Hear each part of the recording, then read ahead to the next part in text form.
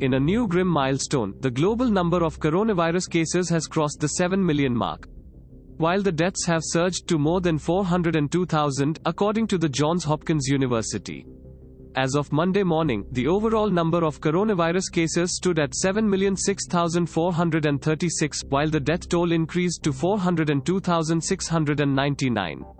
The university's Center for Systems Science and Engineering (CSSE) revealed in its latest update. The US continues with the world's highest number of confirmed cases and deaths at 1,940,468 and 110,503, respectively, according to the CSSE. Thanks for listening to the latest News Suno. Be sure to visit latestnewsuno.com to join the conversation, access the show notes, and discover our fantastic bonus content. Subscribe to our podcast on Spotify, iTunes or Google Podcast.